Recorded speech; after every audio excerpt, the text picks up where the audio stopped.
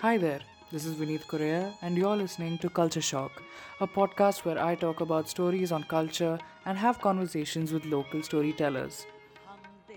On today's episode, I want to tell you a story about how I encountered a new form of protest. A protest that sent tremors across space and time through the voice of a woman in a black sari. The story begins at a party I attended last year. Well, actually, it was the morning after. My friends and I had just woken up and were getting ready to attend a protest. Yes, a party and then a protest. It was quite an interesting time in my life. The trans bill was set to pass in Parliament, and that month of November saw numerous protests erupt in Bangalore and all over the country. But that morning really charges up through a song that one of our friends decided to play for us. The song was called Hum Dekhenge and was sung by the legendary Pakistani singer Iqbal Bano. As they were playing the song, our friend explained to us why the song was so special. It was the year 1985. General Zia ul Haq's regime in Pakistan was in full swing. Free will was suppressed through many bans, including one on saris, as they were considered too Indian and therefore anti Islamic. For this next part, close your eyes and imagine it happening right in front of you. A 50-year-old woman steps onto the stage in a beautiful black sari. She faces a crowd of around 50,000 people who are waiting to hear her sing. She taps the mic and begins to sing a song, a nazm or free verse, written by Faiz Ahmed Faiz. The song is called Hum Dekhenge, and it is a song about the Islamic idea of the Day of Judgment. A lot of illegal things were happening: illegal clothing, illegal songs. So Huck's forces quickly made sure to stop the event from progressing, dispersed the crowds, and hunted down every last recording of the song.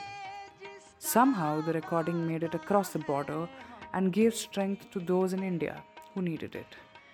I still remember the shouts of Inquilab Zindabad that the crowd roared in the middle of the song.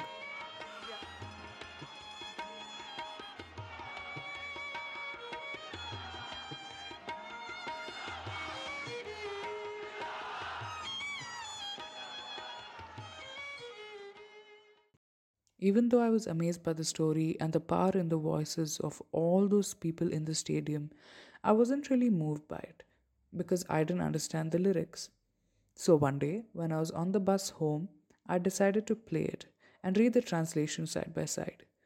Soon, I was greeted by that familiar tune and unfamiliar words ringing in my ears, reminding me of all the protests I'd been to before. I began reading the translation by the writer Maniza Naqvi.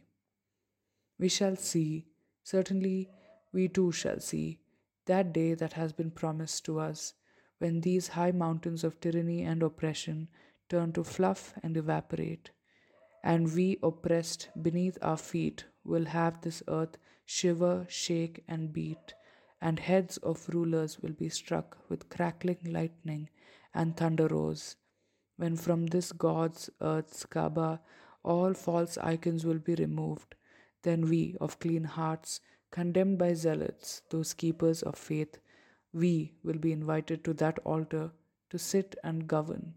When crowns will be thrown off and overturned will be thrones, we shall see, certainly we too shall see, that day that has been promised to us.